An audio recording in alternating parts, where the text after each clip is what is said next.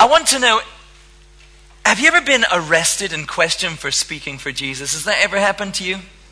I don't know if anyone here has actually been arrested for it.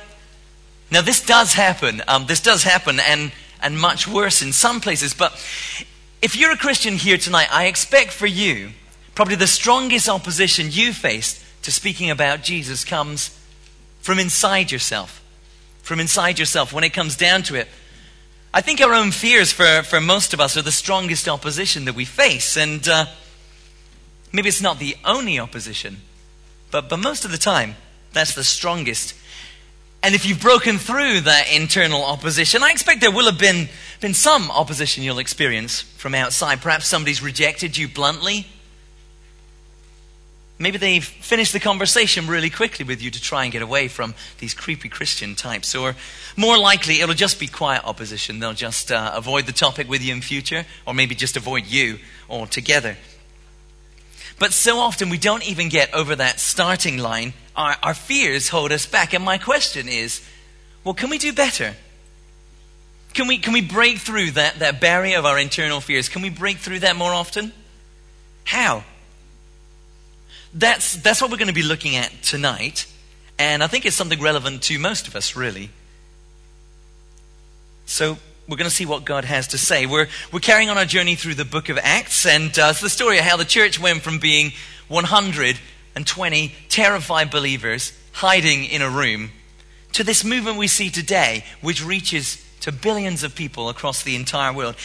How did that happen? I mean, last week, we saw Peter taking advantage of an opportunity that just came up on the back of a healing miracle, and then how opposition reared its head off the back of him speaking. Now today we're going to pick up the story from there, and then we're going to see what that has to say for us. But first, I just want to pray that God will speak. Lord God, as we come to your word tonight, I pray that we would hear you speak through it. Lord, through your word, that you would rule your church like we were hearing this morning.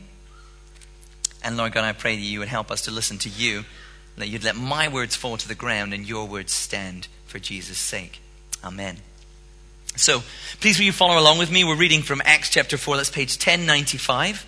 1095 in the red Bibles.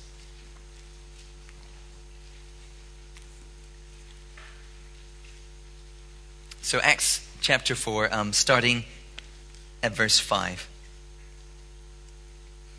The next day, the rulers, elders, and teachers of the law met in Jerusalem. Annas the high priest was there, and so were Caiaphas, John, Alexander, and the other men of the high priest's family. They had Peter and John brought before them, and they began to question them. By what power or what name did you do this?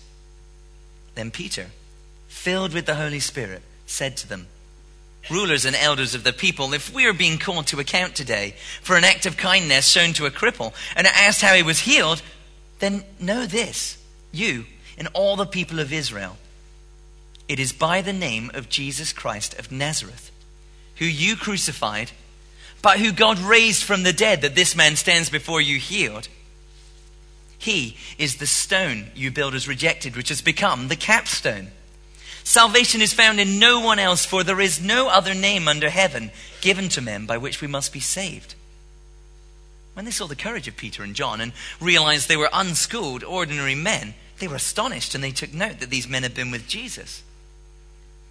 But since they could see the man who'd been healed standing there with them, there was nothing they could say. So they ordered them to withdraw from the Sanhedrin and then conferred together. What are we going to do with these men, they asked. Everybody living in Jerusalem knows they've done an outstanding miracle, and we cannot deny it. But to stop this thing from spreading any further among the people, we must warn these men to speak no longer to anyone in this name. Then they called them in again and commanded them not to speak or teach at all in the name of Jesus. But Peter and John replied, Judge for yourselves whether it's right in God's sight to obey you rather than God. For we cannot help speaking about what we've seen and heard. After further threats, they let them go. They could not decide how to punish them because all the people were praising God for what had happened. For the man who was miraculously healed was over 40 years old. On their release, Peter and John went back to their own people and reported all that the chief priests and elders had said to them. When they heard this, they raised their voices together in prayer to God. Sovereign Lord, they said, you made the heaven and the earth and the sea and everything in them. You spoke by the Holy Spirit through the mouth of your servant, our father David. Why do the nations rage and the peoples plot in vain? The kings of the earth take their stand, and the rulers gather together against the Lord and against his anointed one. Indeed, Herod and Pontius Pilate met together with the Gentiles and the people of Israel in this city to conspire against your holy servant Jesus, who you anointed. They did what your power and will had decided beforehand should happen. Now, Lord, consider their threats and enable your servants to speak your word with great boldness. Stretch out your hand to heal and perform miraculous signs and wonders through the name of your holy servant Jesus. After they prayed, the place where they were meeting was shaken, and they were all filled with the Holy Spirit and spoke the word of God boldly. So, how do we connect ourselves into this story? Well, imagine you're Peter, okay? Something amazing happened yesterday. A man was healed. A man was healed right in front of you. You saw it. It was there. And so did everybody else in the temple courts. He was really healed. There's no question about it. And then you knew you had this one-off opportunity to speak for Jesus, and you went for it. You took it with two hands and you threw yourself at it. But then the bigwigs and the police turned up and they got all uppity about what you were saying. They didn't just grumble. They grabbed you and they dumped you in a stinking dark jail cell and they slammed the door. Now you've been in there all night, turning these things over in your head. And then they call you in the next morning and they've assembled everyone. All the key people, guys who you've only seen on like election posters until now, are there in the room. People you can tell from their clothes, from the way they walk and talk, you can tell. These are the powerful. These are the elite. Now, put yourself there. What are you thinking? How do you feel? What do you think? How is Peter going to be feeling in that situation? And then comes the question. By what power or what name did you do this? Now, can you feel the tension of that moment? Can you imagine what it would be like to actually be there in the middle of it? Is there going to be fear inside of Peter? Absolutely, there's going to be fear inside of Peter. Is there hostility outside? Yeah, absolutely. These are not people to mess with, right? These are the same people who, under their influence, had Jesus killed. You don't have any reason to expect a fair deal from them. These aren't guys you're going to have a reasonable, balanced discussion with. These are guys who go around killing people they don't agree with. But is it also an opportunity to speak? Is it an opportunity to speak to important, influential people? Now, pause the movie right there. Have you ever had a moment like that? Have you ever been in the position where you knew you had an opening to speak for Jesus? You could see the door there in front of you, but there's also fear inside of you at the same time. Have you been somewhere like that? See, I have definitely been places like that. Now, the question is, where's it going to go? Is Peter going to bottle it? Do you think he's going to bottle it? Is he just going to come out with some sort of muted whimper? Is it going to be an inoffensive, subtly worded reply that kind of lets everyone feel happy with it and doesn't upset things? Well, press play in the story again, and it's amazing. How does Peter answer? He's courageous, and he's clear. He's courageous and clear. Now, how come, despite all the pressure, despite all the fear, despite the people in front of him, how come, despite the way this could turn out so badly for him, how come he's courageous and clear in the middle of that? If we want to know the answer, I think we can find it in their prayer meeting, which comes next. So we'll take a look at that, and then we'll come back, okay? Now, after Peter and John are threatened and released, they go back to their own people, it says, back to the church, and they report what happens, and immediately they turn to prayer. Here's what I want you to notice. How do they pray? Okay? How do they pray? What do you see? Find verse 24. What are the first words of their prayer? Sovereign Lord, they pray. Now, Sovereign Lord, what does that mean? We might connect sovereign with king or queen, right? Sovereign means king or queen. But not quite, not in the way we would tend to think about it. You see, we live in this constitutional monarchy, right? We live in a constitutional monarchy where the queen isn't really the boss. She gets some nice houses, she gets to wear some pretty jewels, she gets some ceremonial functions, but she's not really the boss. She's actually got quite limited power in our government. She has the power to consult. She has the power to advise. She has the right to warn her government of things. But not much else, really. I guess she could scowl. And a queen's scowl could be quite a powerful thing. But really, if you're thinking sovereign lord and you map that onto something like the queen, then you haven't really grasped what the words mean here. It's kind of close, but no cigar. It's one word in the original language, and it means the one who has supreme power, the one who has total authority, the one whose power is absolutely uncontrolled and unlimited. It comes out of the context of slavery. It's the term designed for a slave to use of their master to reinforce the relationship, to reinforce the totality of the power of their master, the absolute authority their master has over them. So as they pray that very first words, they pray sovereign Lord, they're actually getting quite a lot in. And then where do they go from that? They say sovereign Lord who made the heavens and the earth and the sea and everything in them. So you've got total authority and power, sovereign Lord. And then you've got creation. They stack up how God relates to his world on top of it. He's the creator of everything, of everyone in it. Now, what does this say to us that God is creator? What does that mean? What's the implication?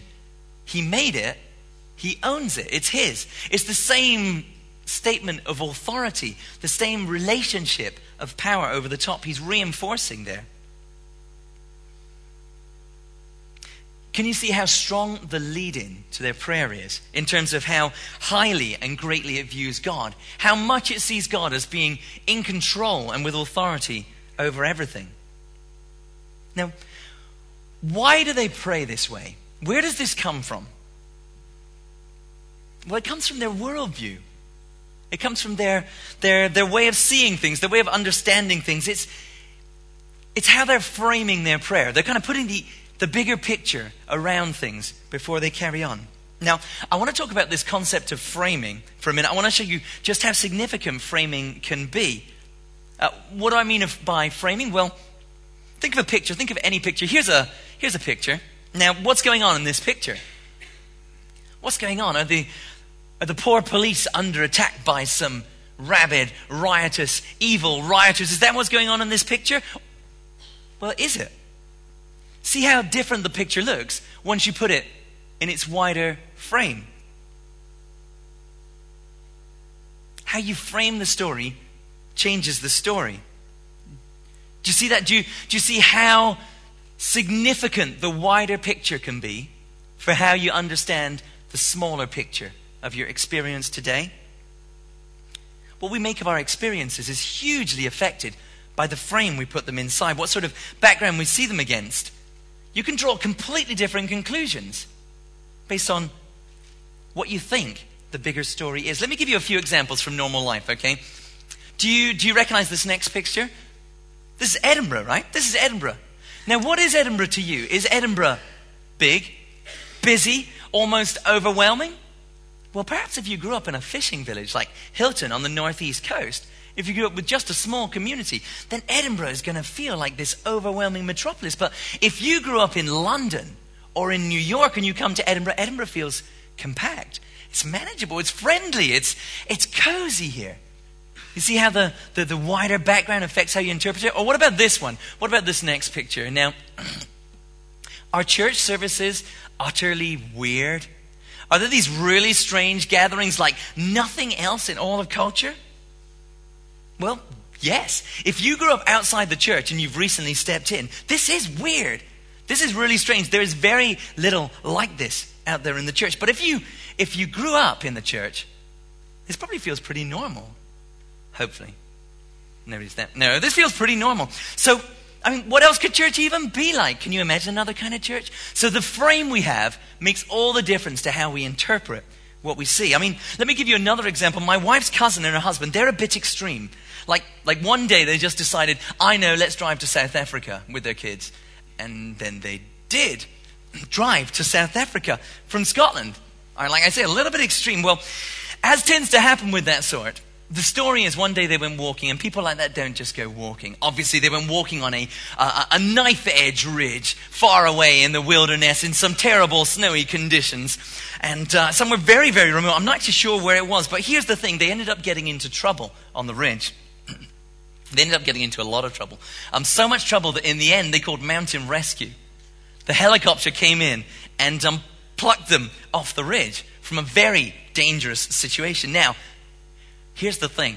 Her mother knew nothing of this. Her mother knew nothing at all of this story for quite some time afterwards, for the obvious reason that if she did, she would completely freak out. So,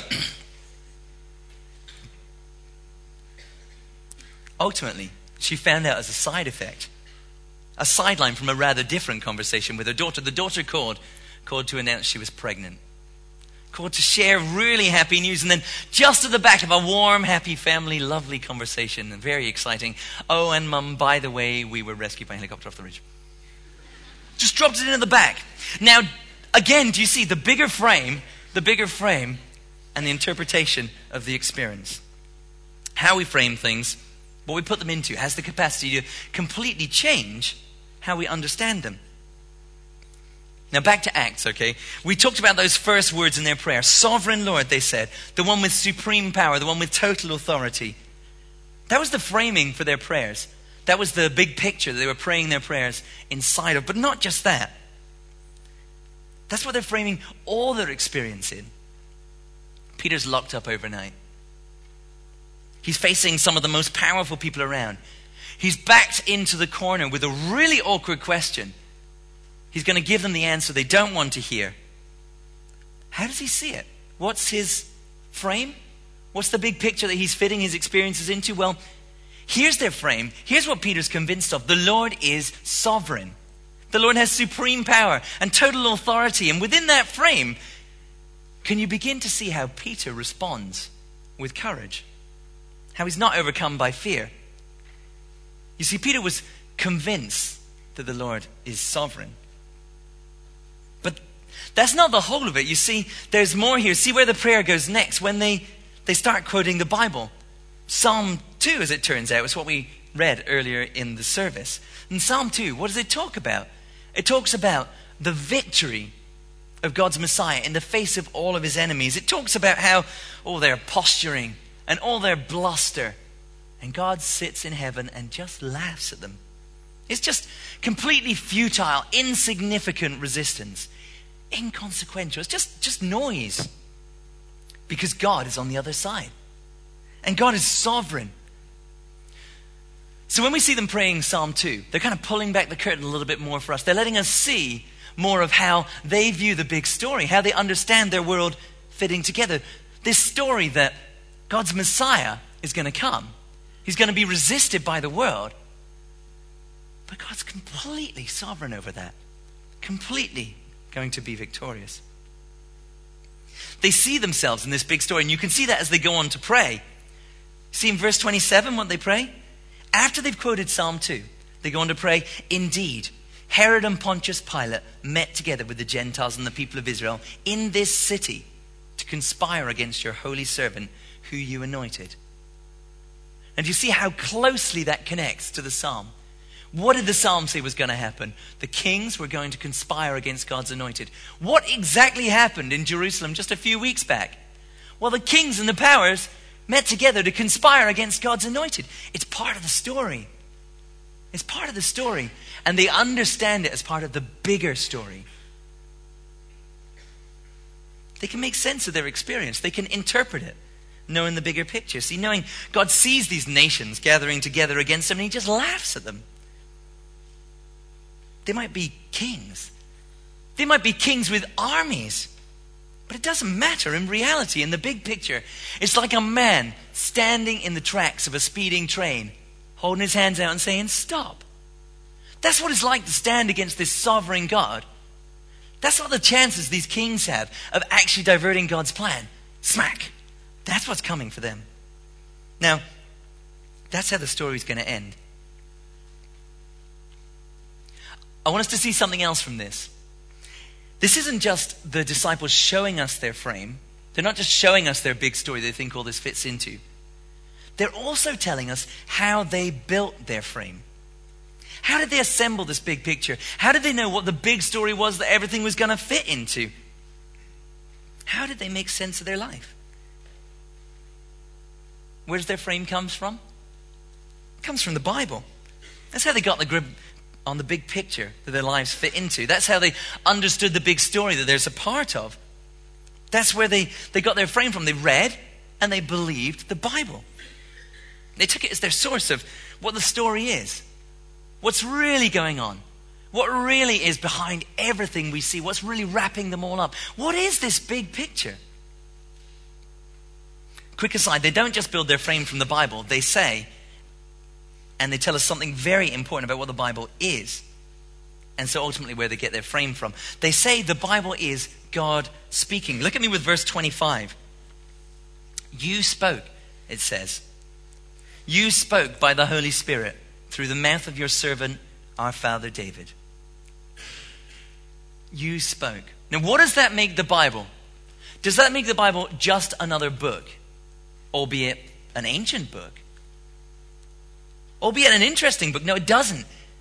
It says the Bible is God speaking to us. It says God spoke by the Holy Spirit through the mouth of David. God spoke by the Holy Spirit through the mouth of David. And we get Psalm 2. Psalm 2 is God speaking to us. Now, is this making sense? Let me summarize where we got to. You would have thought Peter would be terrified, okay? It's a pretty high pressure situation. It's pretty scary. But he's not terrified. How come? Because as we see when they come to pray, he has this bigger picture. He knows what this is a part of. And he built his bigger picture from the Bible. He knows a sovereign God is working out his plan. An utterly irresistible God is working out his plan. Now I want to step back from it and think, what does this mean for us? Okay, what has this got to say to us? Does it matter much? Does it have anything to say to us today? We're not Peter. I mean, we're not there. I think it does. You see, what we're convinced of, what we think the big story is, the picture that we frame things in, this worldview, the flashy philosophical term, this makes all the difference in the world. You see, we started tonight talking about speaking for Jesus and how that can be a very fearful experience sometimes. It makes a difference there, for sure, and we'll come back to that later, but it's actually bigger than that. See, if we don't have the bigger picture together, if we're not actually convinced of it, then we can misread life completely. Our experiences can completely overwhelm us. Let me show you how that works, okay?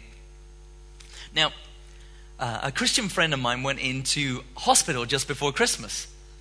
He went in thinking he had man flu. He wasn't feeling too good.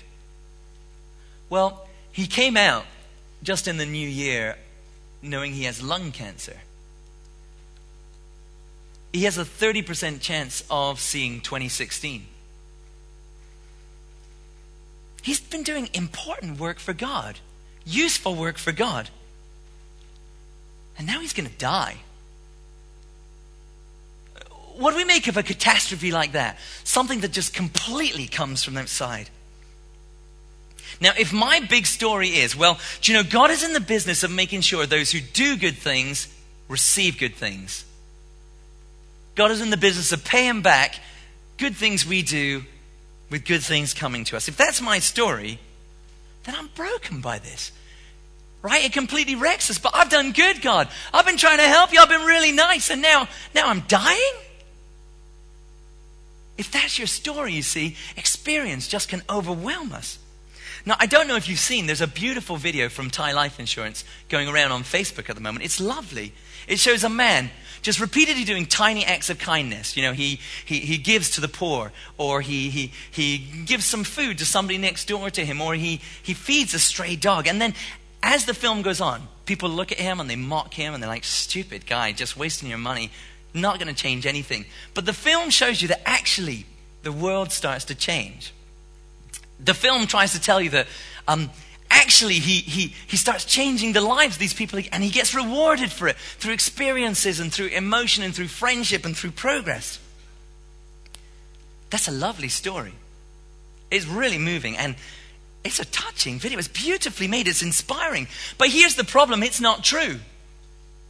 It's not actually true. See, my friend did good. He did loads of good. He gave and he gave and he gave of himself, and now he's dying. Let me give you a different story, okay? This world is broken. But through the mess and the pain that it is, God is working out his plan to rescue it, even though it's often invisible. One day all his followers are going to see him put it all right. Now, if you're convinced of that story, can you make sense of something as terrible as terminal cancer? Yeah. Now look, I'm not saying it takes away the pain. I'm not saying it makes it simple or easy. Not at all. But in the frame of the bigger story, I can make sense of it.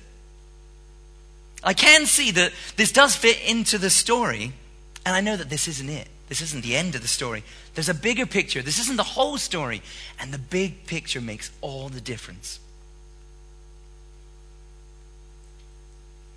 So how do we go about building a right frame, one to make sense of life from? There are lots of ways people go about this. We could look inside ourselves and try and work from within us to what's the real story of life.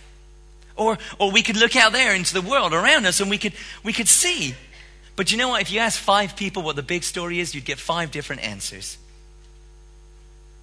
There are lots of different stories out there in the world, and each one of them shapes our experiences. Each one of them helps us interpret differently how we live. Let me give you some examples. Like, are we hairless apes, an unlikely accident, just a bundle of deterministic chemical reactions and physical laws, and life is ultimately meaningless? Is that the big story? A lot of people would tell you that's the big story.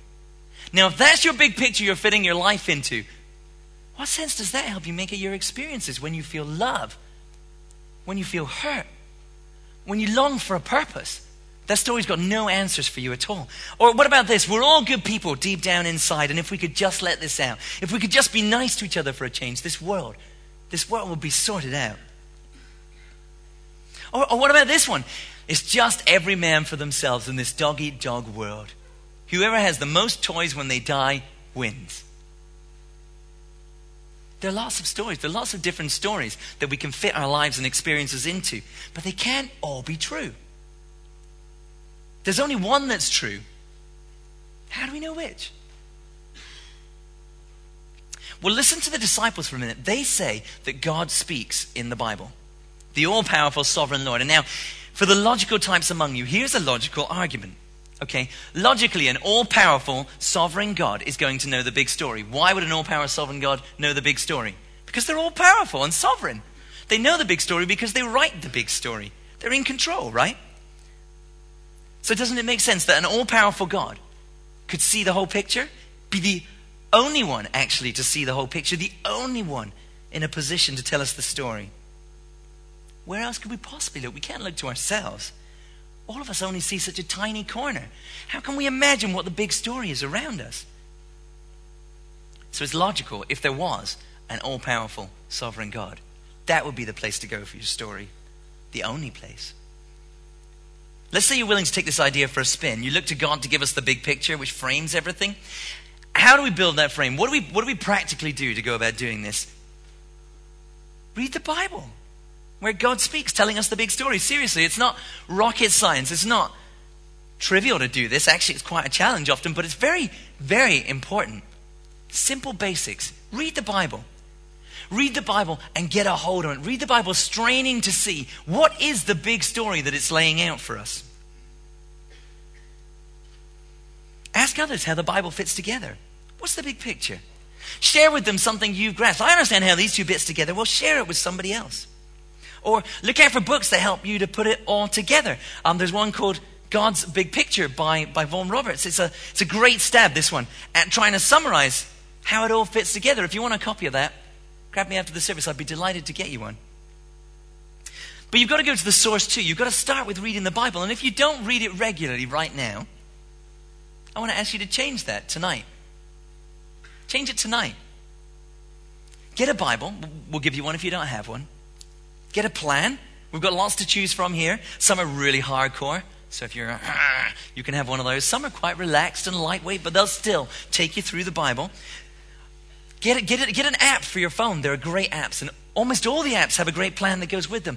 But start now. Don't hold off on this, because this is how you build your big picture. And if you fall off that horse of reading your Bible to build your plan, which you will, if you've already fallen off that horse, probably plenty of you in this room, well, do you know what the trick is? Just get back on. Start again. It's okay. Pick yourself up and get going again. There's no substitute for the big picture. There's no substitute for having the right frame to fit our lives into. Without a big story, there's no way we're going to be able to make right sense of our experiences. It changes everything. So get convinced of it. Some of you might be thinking, look, I know the big story, but still I find myself so afraid when that moment comes to speak. Well, I can see that. But I wonder if there isn't a possibility while you know the big story, perhaps you're not actually that convinced of it. See, it's not the same thing, knowing it and being convinced of it. These are not the same thing at all. I have an experiment for you to do the next time you're there. The next time you find yourself holding back from something you think you should have done, well, investigate afterwards, okay? Call in the CSI to walk through your mind. Try and explore what was really going on. What was I thinking? What did I see this being a part of? How did I understand that conversation? Did I have the big picture? Did I have the big picture in view? When I came to the edge and I lost my bottle, did I have the big picture? See, we can work the thing backwards, if you see what I mean. Ultimately, what we say we believe doesn't matter a who. It's what we actually believe that matters. It's what we actually believe. And we can see more of what we actually believe in how we respond to our experiences. It shows us what we really think the big story is. So the next time you're stuffed up and you come out on one of those experiences, do a debrief, do some investigation, dig around. What was going on inside me? Why did I do that? Back to the story. Remember Peter? Peter is not terrified in the face of these powerful people. How come? Because he's convinced there's this bigger story, as we saw in the prayer meeting. He's framing it in the big picture. The picture he built from the Bible, right? This picture that has a sovereign God, unstoppable, working out his plan. There's an important thread in the big story we see here. If you look at verse 8, it's back over the page. In verse 8 it says, Peter was filled with the Holy Spirit. Filled with the Holy Spirit. Now, how does that connect to this wider story? Well, the Spirit gives power to proclaim. Like we heard earlier in our Acts series, power to proclaim. It's another part of Peter's framing. He knows and expects that the Spirit will give him the power to speak. Do you remember Jesus' last recorded words at the very start of Acts to disciples? He says, you will receive power when the Holy Spirit comes on you, and you'll be my witnesses. Jesus connects the Holy Spirit to power for being witnesses. He wants the disciples to wait in Jerusalem for it. That's how important the Holy Spirit is. Should we expect the Spirit to be at work in us when we're reaching out for Jesus? Does that make sense? Is that fair? Yeah, absolutely. A work for them, giving power to proclaim, and for us too, power to proclaim. So Peter's convinced of God's big story, and he finds himself inside it, so he's able to be courageous. Empowered by the Holy Spirit, he speaks boldly, knowing God's purposes are going to stand, knowing God's plan's going to work out. But it's important to remember, this is not a walk in the park for Peter. I don't want you to think that if I just got this straight, it would all be so straightforward. That's not fair. He was convinced of God's big story, that God's Messiah would rule. But he also knew everything wasn't going to go swimmingly for him, didn't he? You remember Jesus' post-resurrection words to him right at the end of John? He's going to have them running around in his mind. Jesus said to him, he said, very truly I tell you, when you were younger, you dressed yourself and went where you wanted. But when you're old, you'll stretch out your hands and someone else will dress you and lead you to where you do not want to go. Peter knows he's going to end up a prisoner. Ultimately, he knows he's going to die for Jesus. Could this be the start of that right now? Possibly. So the big story helps, but it doesn't make this trivial still. We've still got a step of courage. And the last thing I want us to see is just how clear Peter is in what he says. He's not much of a politician, Peter. I like him. I think he'd be my sort of guy. There's no softly, is there? There's no tiptoeing around trying to present this gently. He's not carefully choosing inoffensive words, that are going to cause the least rumble. No. He's convinced and he's courageous and he's clear. It's pointed stuff. It's the stuff most of us would feel pretty awkward, I think, dropping into conversations. It's so un-PC. It's so non-negotiable. It's so hard-edged. I mean, look at how he lays it out for the crowd assembled. He says, the healing miracle comes by the name of Jesus Christ. Now, I think the significance of that name is often lost on us. I mean, we read it nowadays, but to them, it was utterly clear. You see, Peter isn't just saying, look, it was Jesus Christ, not Jesus Smith doing this. It's not just a case of a different surname. It's not a surname at all. It's an alternative name. It's a real danger. We read it like it's a surname, right? Jesus, Mr. Christ is how we read it. But that's not what it means. It means something big. He's Jesus and he's Messiah. He's Messiah. That means anointed one or chosen one. Peter is claiming Jesus is God's chosen deliverer. And not just that chosen deliverer, something that should terrify those assembled. He's the chosen deliverer you crucified, he says.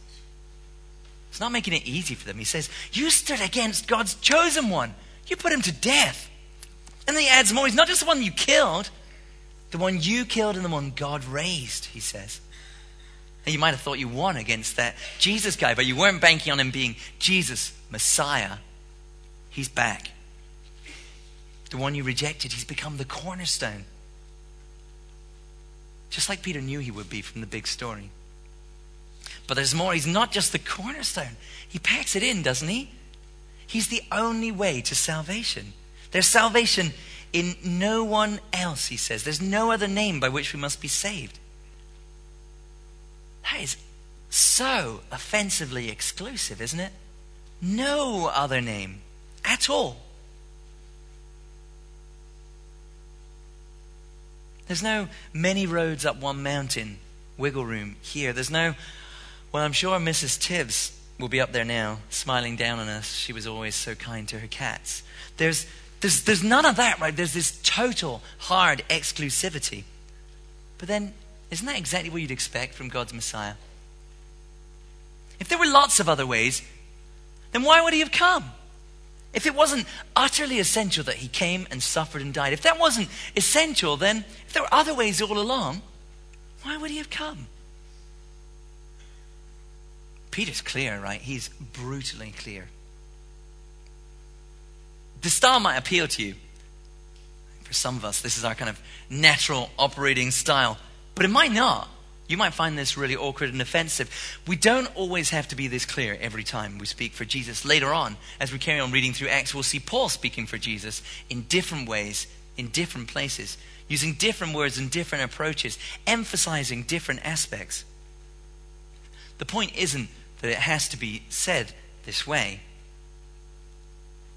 But we do need to be as clear as Peter on what the truth actually is. Now we need to be completely clear on what the truth is. And Jesus is the Messiah, God's chosen one. Killed but raised. And there's, as awkward as this exclusivity is in our multicultural, postmodern universe, there is no other name by which people can be saved. Notice the urgency Peter speaks with. He says, we must be saved. Perhaps there's some of you here this evening who need to hear this. Maybe some of you have been putting your trust in something else, and you need to hear these words that there is no other way, no other name. Maybe you've been looking to something else. Maybe you've been looking to the way you do nice things, and the world's going to pay you back, or God owes you one. Maybe you're looking to somebody on earth who's going to look after you. But it says that salvation's found in no one else. So you must be saved by this name. And you can do it tonight. You can do it here. It's not a really complicated, difficult thing. It's a really simple thing. There's no special assembly required. You just reach out to Jesus and ask. And you know he's here. He's here and he's listening right now, and you can ask him now, and he's ready. Now I'm going to give us a moment just now. If that's you, respond in your heart if that's you.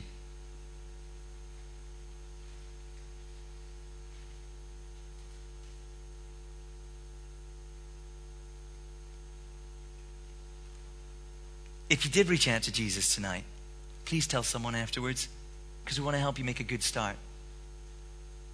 We want to help you get clear on what the true big story is. Let us help you. We're not gonna stalk you. We're not freaky, dangerous types. We just want to help you. So make yourself known to someone. Maybe somebody you came with. Maybe one of the staff here. We'd love to do that for you. But I got to bring the plane into land. Back to fear and speaking for Jesus. What do we learn from what we've looked at today? Our worldview, our understanding of what the big picture is, makes a huge difference to how we interpret our experience. Specifically, what you think the big story is changes, drives how you'll respond when you have a chance to speak for Jesus. So get convinced of the big story. That'll put you in the right frame to speak. See the bigger picture and be courageous. Get bigger things in view than just rejection from your friends. Get your message clear. People need to come to Jesus. There's no other name. Salvation's in no one else. You have to let them know. Our memory verse of the year says, I have many people in this city. I have many people. Perhaps the person you find yourself talking to is going to be one of them. So get convinced, get courageous, get clear, and get ready for God to use you this coming week. Let me pray for us.